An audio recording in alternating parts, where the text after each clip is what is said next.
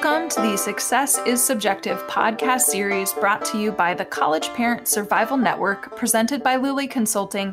I'm your host, Joanna Lilly.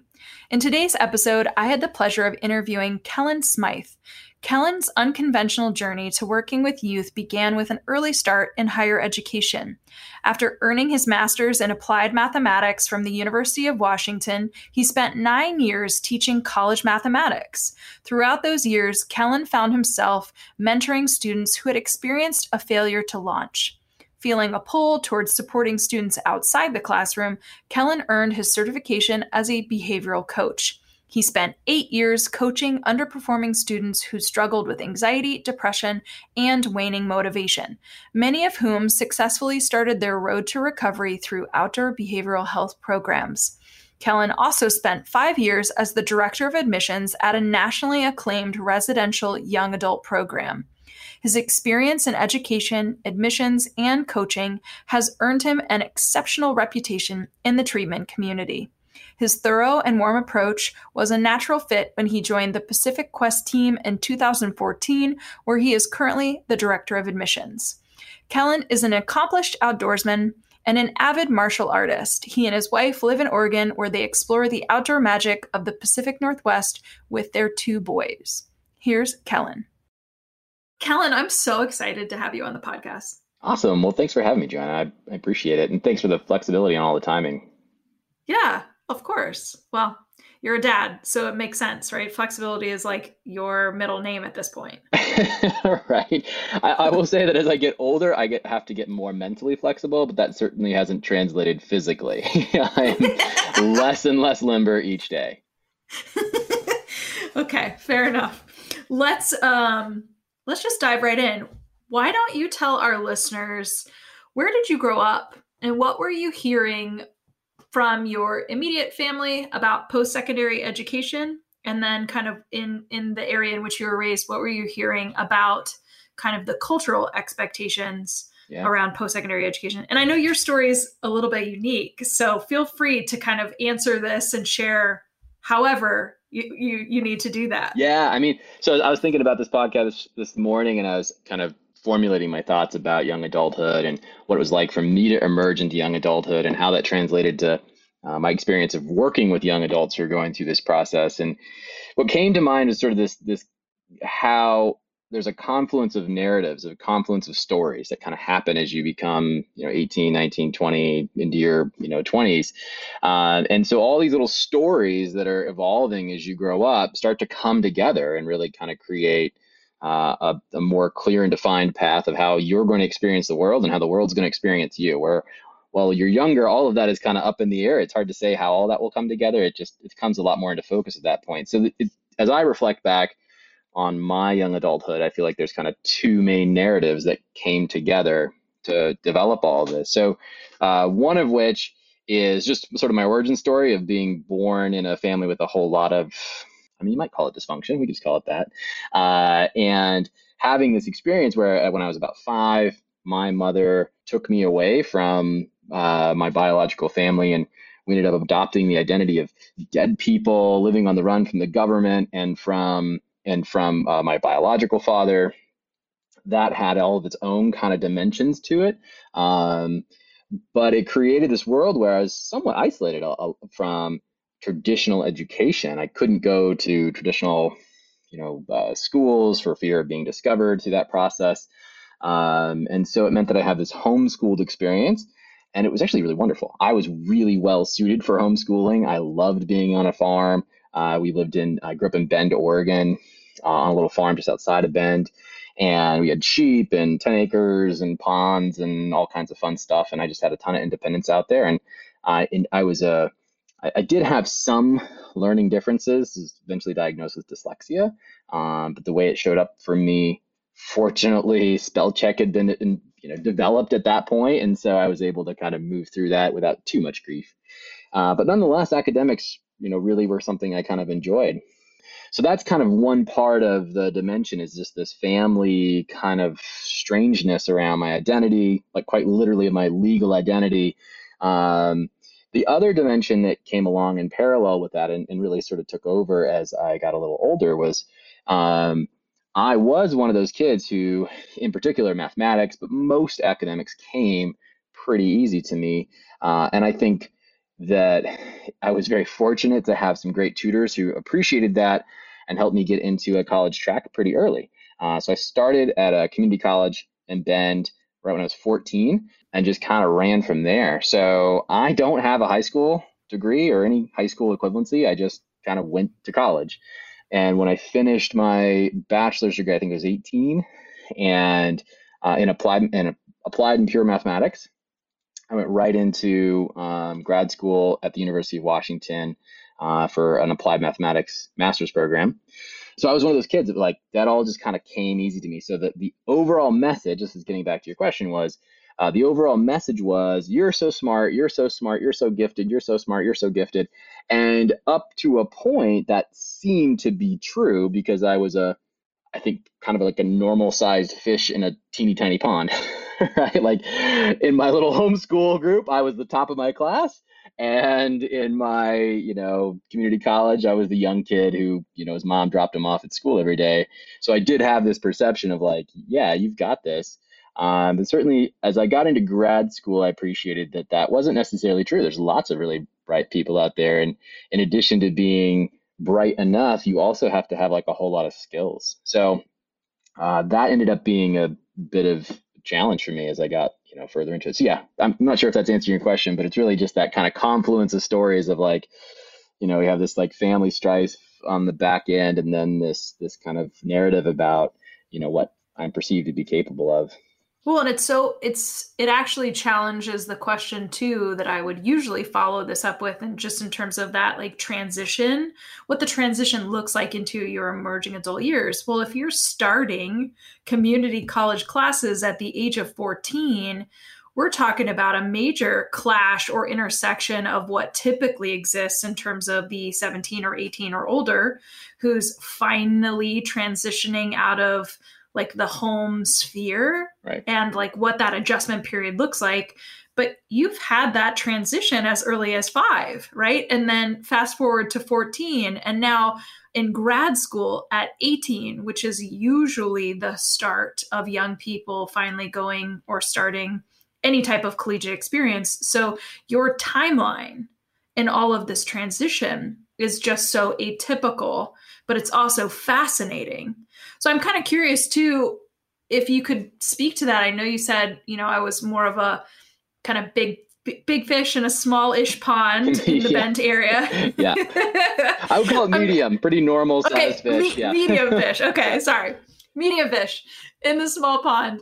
I'm curious if you could actually share a little bit about kind of your transition experience being 18 and in grad school in a different place. Because I'm assuming you went to Washington. Yeah. To then start classes. By the time I started at UW, I think I was 19. And it honestly is a little unclear because I grew up with a birth date that wasn't quite my own. And then later on, it is now my real birthday. So it's a little bit dicey on the time. But I think it was like 18 or it was like 19, I think, when I started at UW.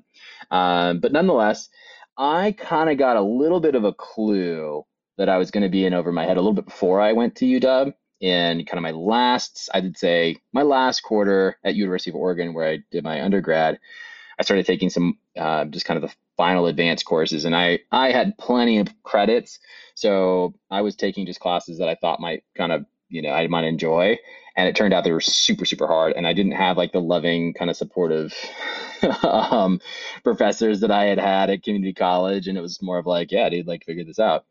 So I really struggled in a couple of those classes, and that was surprising to me that I had to actually work a little bit.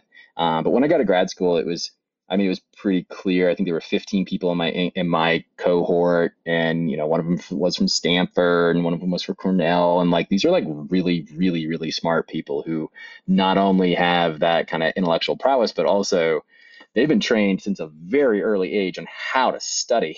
And I just didn't. I was the kid who was like, oh, I'll just do my homework in class and then turn it in. And it was always that.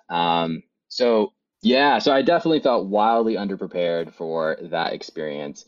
I certainly had, kind of the foundation of the knowledge base that I needed, I think, to be successful in grad school. And I think got the kind of middle of my class there. But that experience was very, very challenging for me. And so the program I was in, you started kind of in a master's program, and then you would take these qualifying exams to transition into the PhD program. My goal certainly was to transition to the PhD program, right? I was like, oh yeah, I'm a smart kid. Of course I'm going to the PhD track.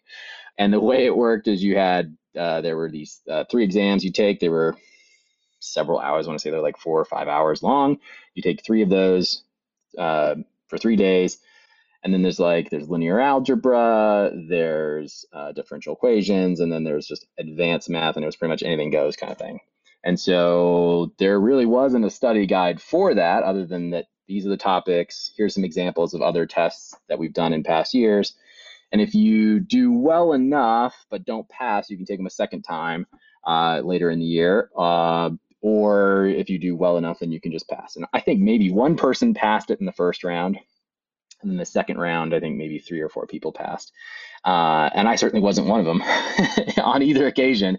And I remember being like, just kind of crushed by this idea that like I'm overwhelmed with like managing this. And then also just this like personal dimension of, I had a girlfriend at a different school, and I just didn't have any of those skills to kind of manage all of those aspects. And then I think most people at some point in their life experience some level of like running into a brick wall. And for me, it felt like that brick wall was somehow the boundary of my identity. Like I'd wrap my whole self around just being the smart kid. And it turned out I was just kind of a regular person, which was actually a good thing in the long run. But at that moment in time, it really felt like if I'm not this smart kid that everything comes easy to, and I literally can't bring myself to kind of put the pieces together, then really, what am I? I mean, yeah, it was kind of devastating. And yet at the same time, like that is such a normal existential crisis for an emerging adult. Totally. Right. Now, of course, in that exact moment, you were, like you said, devastated. Like, This is my identity. What does this mean? Right. Which then it just opens your world to all of the other possibilities. Yep. You're listening to the Success is Subjective podcast, and I'm your host, Joanna Lilly. As a reminder, if you've missed any past episodes, you can catch them on Apple Podcasts. My guest today is Kellen Smythe. So I'm kind of curious then, like at that crossroads, maybe that's how I'm perceiving it, and maybe you can describe it otherwise. Like, well, what did you do next? I tend to think of things in terms of I don't really think there was anything I did special, really. I mean, I think I just got lucky. Like, let's be honest, most white middle-class men, right? Like I'm sort of surrounded by opportunity. So yeah, I ran into this obstacle where my identity clashed with reality. And that could have devolved in some sort of situation where I discovered drugs and like go off the rails in some way or another. But fortunately, while my family had a good deal of dysfunction, I also had like an amazing community. I remember calling my physics professor from undergrad and just literally sobbing on the phone, like, I'm an idiot, man. Bruce, like, what do I do? And he's like, oh, they're just trying to make you feel that way. That's normal, man. It's all good. And I came back to the community college where I started at, which I think is, I don't know if there's anyone else who works at a community college who didn't have that kind of journey at some level, but I came back after my master's program and taught there because it was safe and familiar and comfortable, and I could kind of go back to like rebuilding some esteem. And while I wasn't, there's this interesting thing about math, by the way. So you can be sharp in math and you can have all kinds of skills and be really good. And I was definitely one of those people that like it kind of came easy to me and I could learn it, but I wasn't like special. And I didn't know that until I spent time in grad school, and there were like 2 people in my program that I was like, oh, you're special. And but it turns out I am that way with educating, and I love teaching. And so I really kind of built myself back up through teaching. I taught at that community college for 9 years and I loved it. Like I really, really enjoyed it. And it allowed me to kind of like reaffirm that, yeah, you're not special in that way that maybe you thought you were, but you do have some insights and some things that maybe not everybody does have in this other way that maybe you didn't think of. And that really turned out to be huge for me. In parallel to that, I also connected with this program that was kind of helping emerging young adults, College Excel in Bend, Oregon, attached to that college there. And I, in some ways, really just maturated like in that space. That was a place where other kids were going through an experience, a few steps before where I was academically, but emotionally, we're probably the same space, like just trying to figure ourselves out. And so I had kind of a community of people to help me maturate. I had a great therapist who was helping me work through this. And it was really instrumental. I mean, it was the rebuilding of kind of who I am. You hit on a couple points that are really important. The community piece, right? Because if you don't have a network of in some way, shape, or form, whether it's peers or whether it's, a previous professor that you can call and like just have a sounding board, then we do feel really isolated. And that's where some of those spirals kind of play out that you and I see quite often. Yep. And so it's very fortunate that you were able to come back and, like you said, rebuild, right? Okay, so here's my identity. That was just shattered, right. Instead of like sitting in this place of feeling like, oh my gosh, I'm stuck. What do I do? You went back to a safety net or that kind of home space, which there's no shame in that. I want to be like really clear and highlighting like that's great that you did that because it was familiar, right? It was convenient and it gave you the ability to then rebuild those what we call like little wins, right? Like you needed to rebuild yourself. And again, your identity is constantly forming. So it's not just like, oh, I'm the math guy and that's who I am. Right. It is like, I'm an educator, right? Like I'm an adult male, like all of those intersections. So I'm curious then, how did you get from where you were before to where you are now? Oh, so again, I think a little bit of luck. So I was teaching at this college, right? And then I was working with started just by doing tutoring and helping some of those kids who are going through the transition program. And obviously a lot of the folks who go through those transition programs end up having some kind of step before that, where they do maybe an outdoor behavioral health intervention. And I had seen kids who came through a whole range of, the different wilderness programs out there. And I always felt like they just had deeper insights, kind of the insights I wish I had. And in particular, the version of those insights that I most found myself connecting with were the kids who had gone through Pacific Quest, right? So Pacific Quest is a shameless plug, works really well, I think, with those internalizing kind of kids.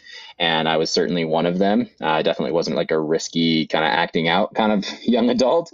If anything, I was kind of fearful of most things that were scary. So I really connected, I feel like, with that population, and in doing so also connected with their team.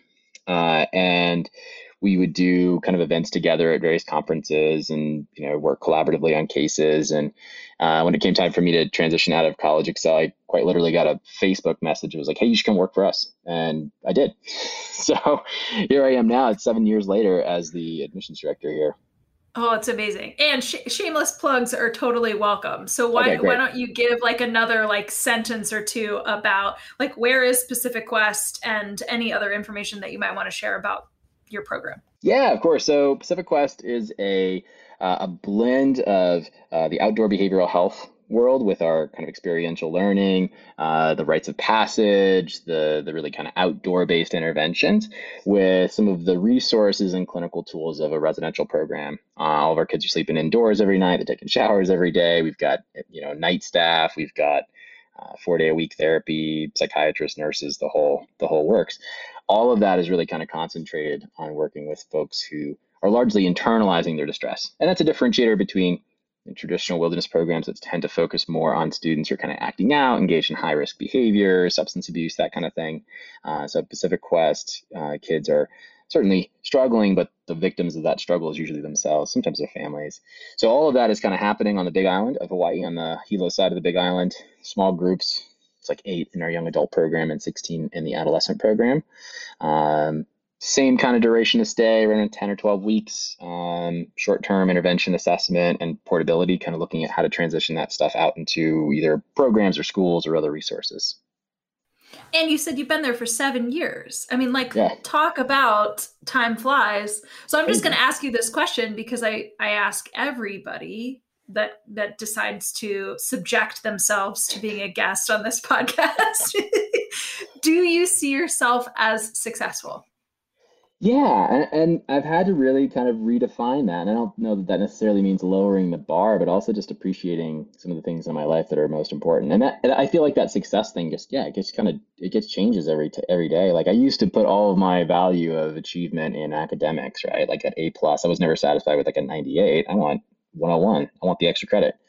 And then that kind of shifted into, as you start therapy for the first time as a young man, you have to be like the most insightful. Like I want to be the guy who kind of like has the world figured out, and that became really important. And then really kind of focus more on relationships. Like, do I have the right girlfriend or partner? And then you kind of move into those more economical things. Like, can I buy a house, and can I do all those things? And now for me, success is just trying to get to a day with my boys and be as present and mindful and patient with them as possible. And most days I feel like I'm successful in that endeavor, and some days I'm not. So I'd say at the moment, my measure of success, I'm sort of meeting that bar on most occasions. It vacillates, right? That's what I'm hearing you say. Strikes and gutters, man. Strikes and gutters. Yeah. Oh, I love it. Okay, so if you could give one piece of advice then to a young adult who is struggling, whether it's all of a sudden realizing that they're now a small fish in a really big pond, or, like whatever the analogy may be, just what piece of advice would you give an emerging adult right now? I don't know. I mean, I think there's all kinds of really cliche things I could say, but like, oh, well, be kind to yourself. Not, you certainly should do all of those things. I'm going to offer something that's a little different. I'm going to say, go do a martial art, go do jujitsu. Go do something that's like wildly outside of your comfort zone. Like go practice being a beginner, basically. And for me, martial arts was kind of a place I could do that. And I did that right around the same time. I started jujitsu when I was like 24 or something like that. And it was so good for me. As I think back on this in the moment, I'm like, that was so good for me to just go back and be a beginner in something. So I guess that would be my advice: is find something and go be a beginner again. Like it's the time to go reinvent yourself. I love that. I mean, it kind of speaks to your time period of the rebuilding, right? Like the re-strengthening, the evolution of your identity as a young adult. So that's actually a solid reminder even for me as a millennial. Like, yeah, I do need to go do something. Maybe I'm going to pick up I don't know, go martial arts. Yeah, for real. Go be a beginner. And again, jiu-jitsu for me was the tool for that. I could have easily, picked up a musical instrument or something, some other thing. But I just think it's good for people, especially young people who are so attached. When you're like so attached to this identity, you kind of have to have like something else you can kind of jump to, and that I think would be, I don't know, I imagine that'd be helpful for some people. Yeah. Well, it's a humbling experience, right? Yeah. To constantly be in a place where you are learning something new, because I think we do, especially as a society, we say at 18, you're supposed to go to college, you're supposed to know what you want to do for the rest of your life. And here's this linear path where you're supposed to check all these boxes, when in reality, that's just not how life is. Not at all. Or we set it up so that, if somebody's striving for the 101, not the 98, then all of a sudden, when they do experience any type of adversity, whether it's in the classroom or in a social experience, it is earth shattering. And so really to have those experiences where you're constantly learning and growing and adapting is paramount to growth. Okay, you rock. So I'm going to ask this question. How can people connect with you? Because I'm sure that, I didn't even dive into this piece about your identity growing up. And I'm sure there's going to be some people that are going to listen to this and be like, wait, what? I need to hear more. So how can people connect with you? Yeah, of course. So probably the easiest way, there's not a lot of Kellen Smythes out there. You can certainly Google me. That's one way to do it. PacificQuest.org. www.pacificquest.org. You can find my email and my info there. You reach out. I'm happy to connect. And you're welcome to throw my contact info on the podcast if that's helpful for folks, for sure. I'm always happy to chat with folks. We definitely will. We'll have all that in the show notes for this episode. So thanks again, Kellen, for squeezing me in between your boys today. I appreciate the flexibility again.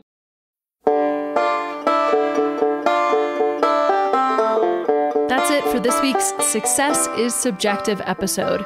Stay tuned for our next episode, where you can bet it'll be another amazing human sharing their very personal story with the world. You can follow me, Joanna, on Instagram at Lily Consulting and on Facebook at Lily Consulting LLC. Most importantly, though, check out the resources link on my website at lilyconsulting.com, and that's Lilley consulting.com, or you can just search on Google for Lily Consulting. You can also download and subscribe to listen to the Success is Subjective interviews on any popular podcast app, such as Apple Podcasts, Google Podcasts, iHeartRadio, SoundCloud, Spotify, Stitcher, and TuneIn Radio. Make sure you check out the show notes where you'll find contact information, website details, links to articles, and all social media for our guest. Thank you, our listener, for tuning in, and remember, there is no single path through life.